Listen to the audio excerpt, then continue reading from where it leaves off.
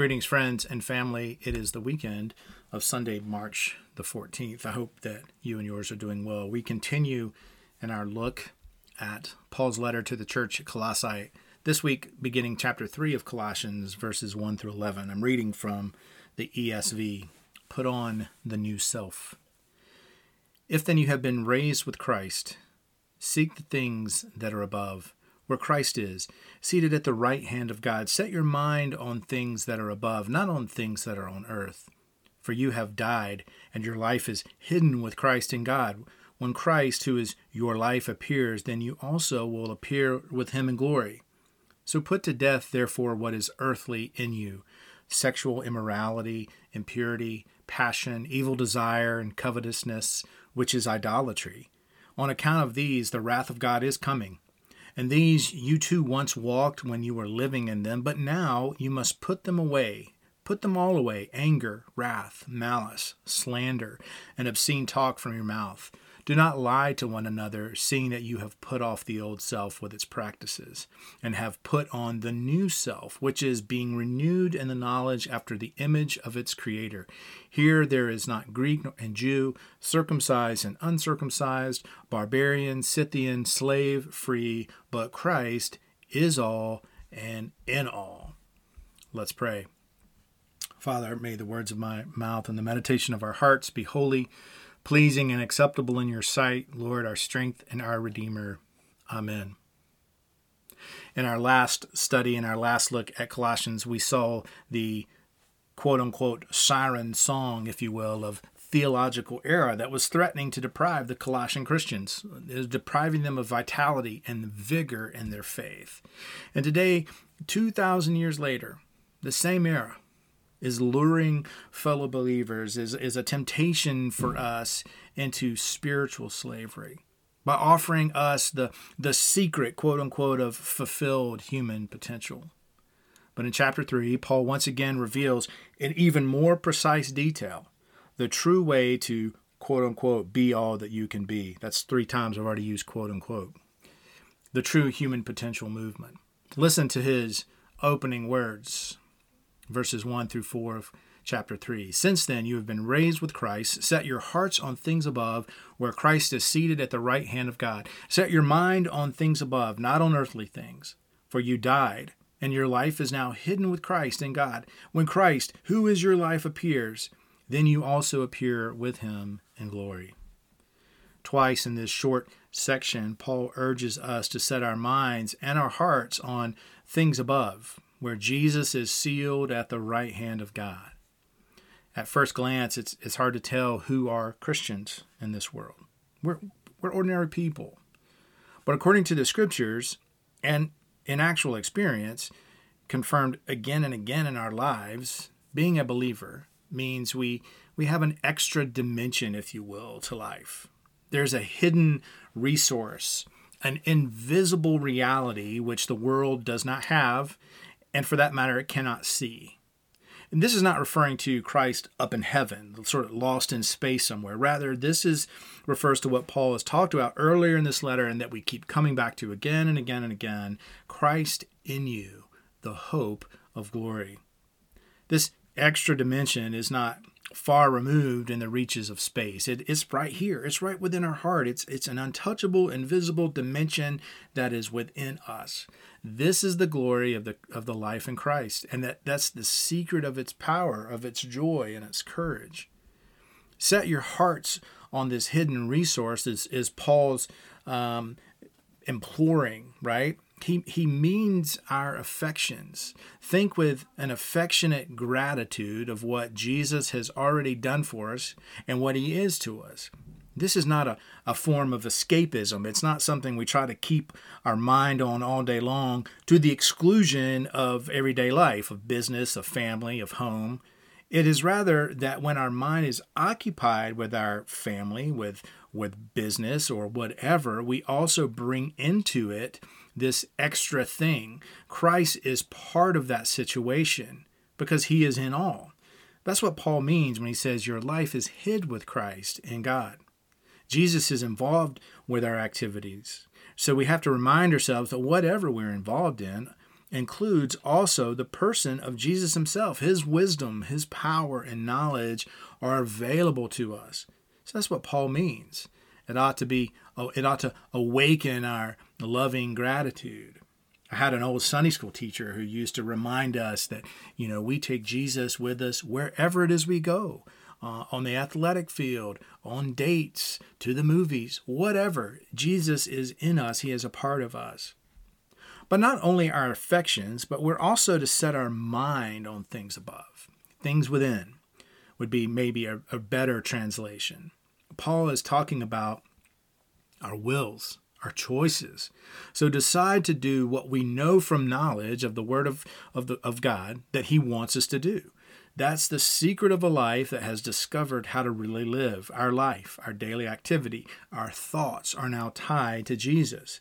So we do wrong if we separate ourselves from him. We belong to him.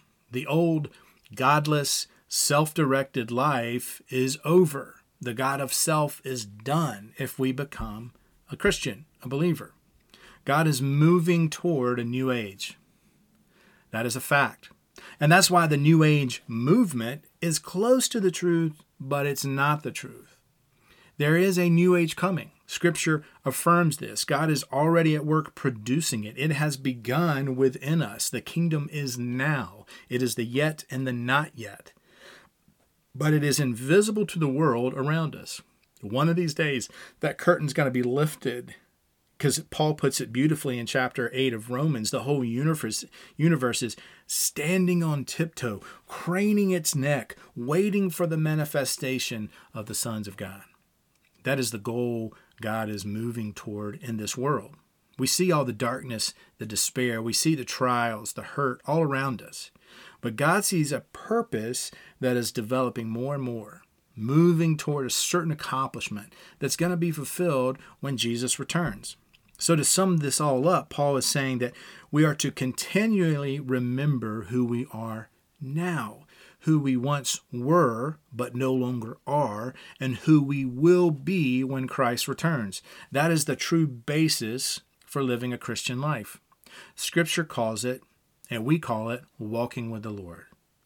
I like to imagine a walk, because a walk, of course, means it merely consists of two simple steps repeated over and over again. Walking, it's not a complicated thing. In the same way, the Christian life is a matter of taking two steps, one after another. We begin to walk, and those two steps follow in this passage, and Paul describes them as put off the old man and put on the new. Then simply repeat. Put off the old, put on the new. It's not we do it one time. It is continual. It is the struggle and the battle that we face for the rest of our time here on earth. It is that sanctification. Put off the old, put on the new. Repeat. Put off, put on. That's all. Keep walking through every day like that. That is how Scripture challenges us, exhorts us to live. And today we look only at the first of these two steps, what we have to do to put off. So I'm challenging you right now, if you're here today in our service, or if you're listening at home, please come back and listen next week, because today is only step one, which is the put off. We're going to talk about the putting off. Next week, we'll talk about the putting on. Next Sunday, we'll examine the second step, what we put on. But here's what Paul says, what the Word of God says we have to put off. Put to death, therefore, whatever belongs to your earthly nature, the way we were born, what we were born into, sexual immorality, impurity, lust, evil desires, and greed, which is idolatry. Because of these, the wrath of God is coming, and you used to walk in these ways in the life you once lived. That's verses 5 through 6. Everywhere in the New Testament, repeated in various ways, we find this admonition to put off and put on. The first exhortation is always put off. If we're going to put on something, of course, then we first must put off what we have on. Think of it this way. If a parent tells their dirty and muddy child, hey, go upstairs and put on some clean clothes, the first step is to take off the dirty clothes. That is also what Scripture recognizes about us. We have formed habits that are wrong, sometimes without even realizing that they were wrong. We have allowed ourselves to take on attitudes and actions that are definitely destructive and have been making our life a mess. But once we come to a new life with Jesus, we must put off the old so that we can put on the new. And here's the beauty of it. We have Christ in you, the hope of glory, which tells us and helps us to take those old things off. We don't have to whomp it up ourselves. But here in the plainest of language, Paul tells us what we must put off. Put to death whatever belongs to your earthly nature, i.e., old life. And notice that all 5 of these first terms have to do with our sex and with sexuality. Sex is a tremendously important part of life. It is designed by and created by God. He creates things that are amazing. And sex, biblically speaking, is like a great river flowing through life, which when it is within its banks is a source of pleasure and of power. But when it overflows its proper banks, it becomes destructive and ultimately disastrous. All that is behind the admonition to put off first all sexual immorality. That word to all forms of sexual relationships outside of the covenant marriage between a man and a woman, what is called elsewhere in Scripture adultery, which is any sexual behavior by a married person with someone other than their spouse. This is to be put off by all Christians. The Word of God is absolutely clear on this. There's no quibbing about these terms. It means what it says it means. They mean exactly that, to put off sexual immorality. The second word is impurity. It's the word for uncleanliness. It refers to what in a better translation would be called perversion forms of sexuality. All of that would be covered in this one word, impurity. Along with these, lust is also to be put away. This refers to erotic passions which are aroused, especially with men, by things visual. Pornography clearly falls under this classification because it objectifies people for sexual gain. It belongs to the old life. It is beyond the boundaries of God's river and becomes a very destructive thing. Evil desires is closely associated with lust. It is a mental uncleanliness. It is what Jesus had in mind when he said, if a man looks after a woman and lusts after her in his heart, he's already committed adultery in his heart. Lastly, we're to put off greed, which is idolatry. And when this word greed or covetousness appears in Scripture without being linked with idolatry, it is referring to avarice or the lusting after money and the things that money can buy. But in this particular context, linked with this word, idolatry is the greed to possess another person's body. That, Paul says, is idolatry. A powerful longing on some other person and possession of them.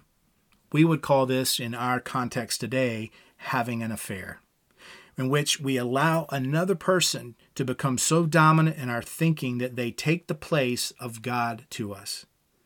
All we have to do is listen to the words of some of the love songs that we know. Often they are expressing the idea of, whether they say it specifically, you are like God to me. I am looking to you to fulfill the deepest longings and the yearnings of my heart.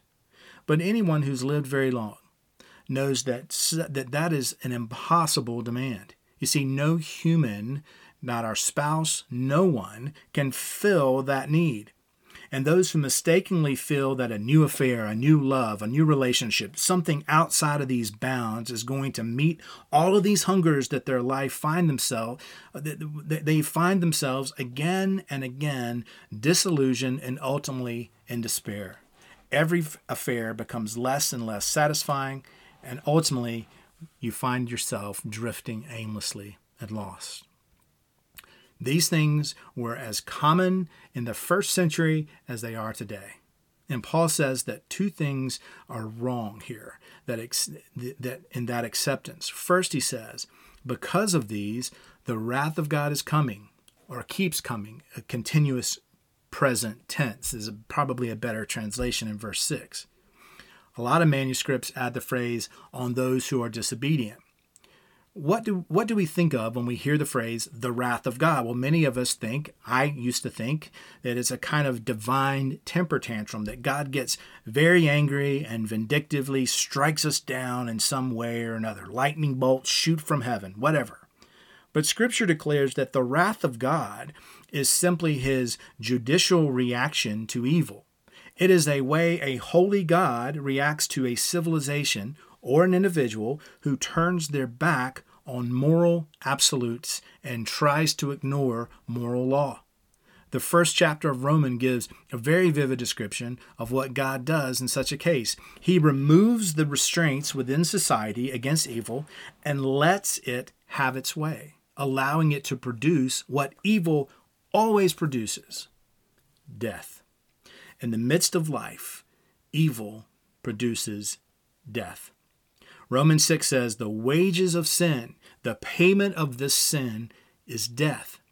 There are moral absolutes which mankind can never break with impunity.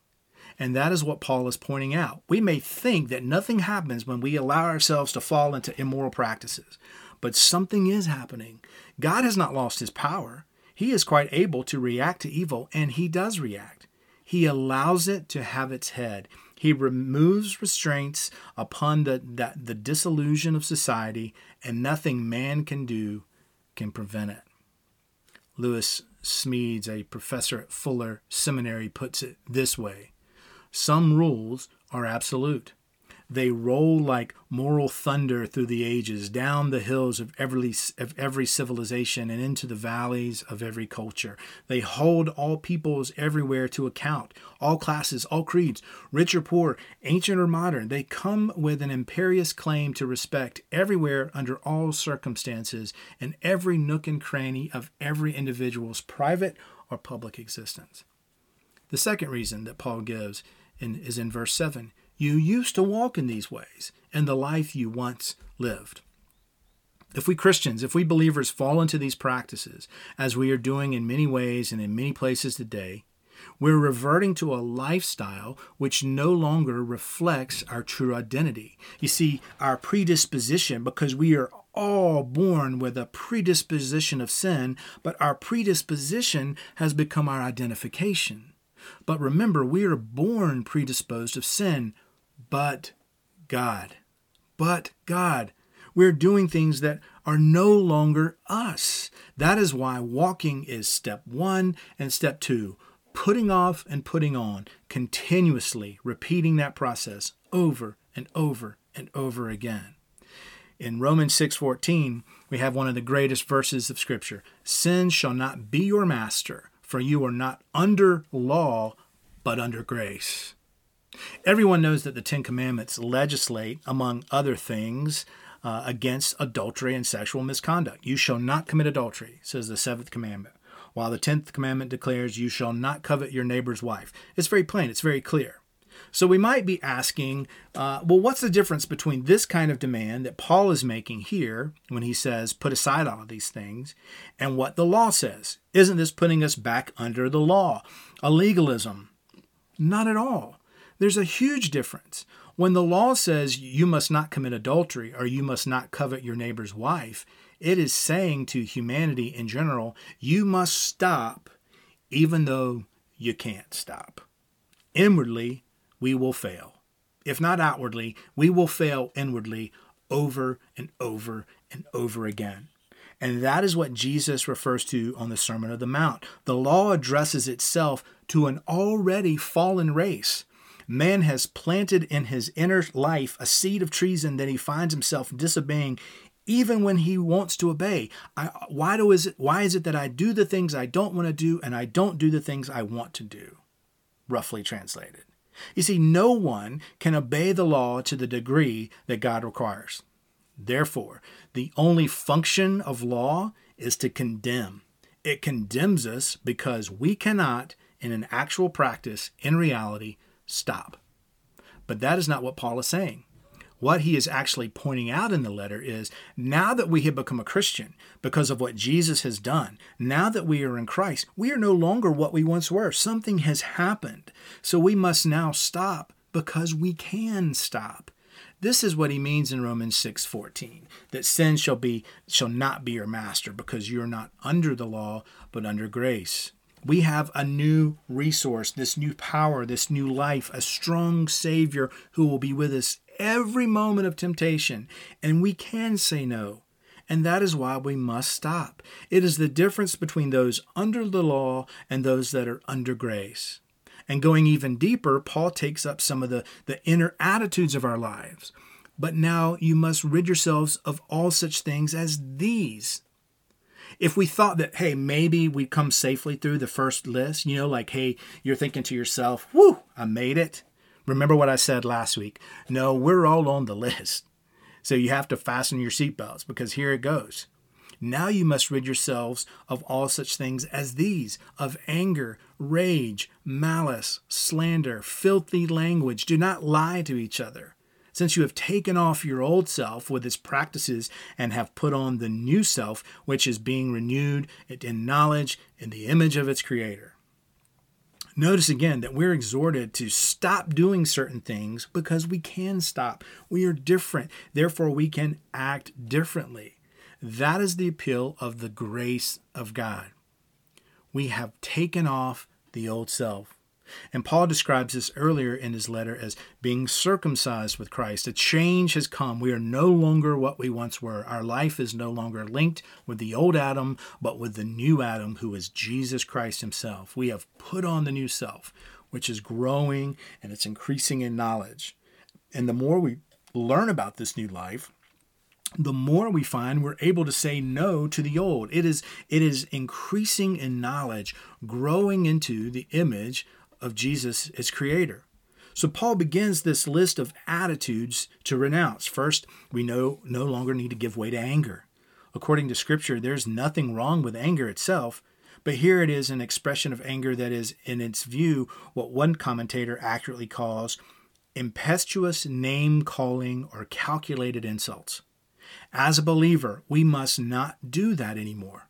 Jesus referred to this in the Sermon on the Mount. If you call your brother Raka or you fool, you are in danger of the discipline of God. That kind of behavior must go because it belongs to the old life. The second word is rage. This refers to temper tantrums, to violent display or attack by either words or by actually an action upon another person. That does not mean we will not be removed from the temptation to do these things. No, the old life still hangs on in all of these situations, but we must remember that it is no longer us. We can say no and should say no because we are new creatures in Jesus. The third word is malice, that silent, hidden hatred of the heart that takes revenge in secret. Have you ever spit in anyone's soup? Either literally or figuratively. It's an act of revenge. It's inspired by malice. Then fourthly is slander. That's an attack on another person's character, whispering things about them, whether it's true or untrue. Whether it's true or untrue, it makes no difference. That destroys their reputation in another's eyes. That is slander. Hey, in the world, in the marketplace, we can be sued for that because even the world recognizes that it's wrong. The fifth word is filthy language. It's foul talk, crude, coarse words, expletives which Christians might resort to in a time of sudden pain or hurt. What's the first word that I say when I hit my thumb with the hammer? We all know the temptation to do this, but it is to be put away because it's not us anymore. And I find that believers are confused as to just when they are being hypocritical. Nobody, of course, wants to be a hypocrite. But many Christians think that they are being a hypocrite when they know that inwardly they have evil temptations, whatever it may be, all of these things that we've talked about. Everything from sexual immorality to lying to their neighbor. We know what we are inside, right? Even if no one else knows. But what the Bible says, however, so we have these evil temptations, but nevertheless we go to church, we sing praise songs, we go to Bible study. But what the Bible says, however, is that a Christian is a hypocrite when they give way to those wrong things. That is when they are no longer being what they really are. That is a true definition of a hypocrite, right? We're being our true self when we praise God and respond with love, joy, and peace. That is when we are real. We are a phony or a hypocrite when we give way to evil attitudes and practices. To think about those things, to be tempted by those things, to have that struggle in our internal life is not to be a hypocrite. That is walking as a follower of Christ, putting off the old and putting on the new. Repeat, put off, put on. The sixth word is lying. Untruth that breeds suspicion, destroys trust. Perhaps we would secretly agree with the little boy who was asked what a lie was and replied, "A lie is an abomination to the Lord, but a very present help in time of trouble." But we pay a terrible price for lying by destroying trust, awakening suspicion. We find it hard to win our way back to being trusted again. And then finally, we have this verse 11. Here there is no Greek or Jew, circumcised or uncircumcised, barbarian, Scythian, slave or free, but Christ is all and is in all. If we take that from its context, it sounds like a great statement of the oneness of the body of Christ, which, of course, it is. There is a parallel verse to it in Galatians, one that is widely quoted, which includes also the distinctions of sex, neither male nor female in Christ. It's a marvelous expression of the oneness of the body. But in this particular context, dealing with putting off the expressions of the old life, this verse is saying that we can no longer excuse wrong conduct on the basis of class, of background, or origin. There is no longer to be any of that for us. We are no longer what we once were. Paul says we no longer can retreat to that kind of excuse, for we are no longer what we were born to be. All such background of class, national origin, training, education, predispositions, etc., whatever it may be, is all set aside because we are now linked to Christ. Christ is in all believers, and therefore we have what it takes to say no to wrong. And as we will go on in the next week to say yes to God, so that our lives are filled with peace, with love, and with joy. We are filled with courage and a confidence that life is not repressive and dull, but it's an adventure in which we are being led in every situation, trial, hardship, or whatever the test may be, to help us to learn from the one that goes with us, that we are able and he can take us through. We're able to look unto Jesus. That's the exhortation everywhere in Scripture. He will take us through the present trial, make it a blessing. Our sorrow, he said to his disciples, shall be turned into joy. That is how a Christian is to live, joyfully, because of this great truth. But you, brethren, are not in darkness, so that day of the Lord should surprise you like a thief. You are all sons of the light and sons of the day. We do not belong to the night or to the darkness. So then let us not be like others who are asleep, but let us be alert and self-controlled. For those who sleep, sleep at night, and those who get drunk at night. But since we belong to the day, let us be self-controlled, putting on faith and love as a breastplate and the hope of salvation as a helmet. For God did not appoint us to suffer wrath, but to receive salvation through our Lord Jesus Christ. That's 1 Thessalonians 5, 4-7. And finally, I want to close by reading 2 Corinthians 12, 9-10. But he said to me, my grace is sufficient for you, for my power is made perfect in weakness. Therefore I will boast all the more gladly of my weaknesses, so that the power of Christ may rest upon me. For the sake of Christ, then, I am content with weaknesses, with insults, hardships, persecutions, and calamities. For when I am weak, then I am strong. Amen, and God bless.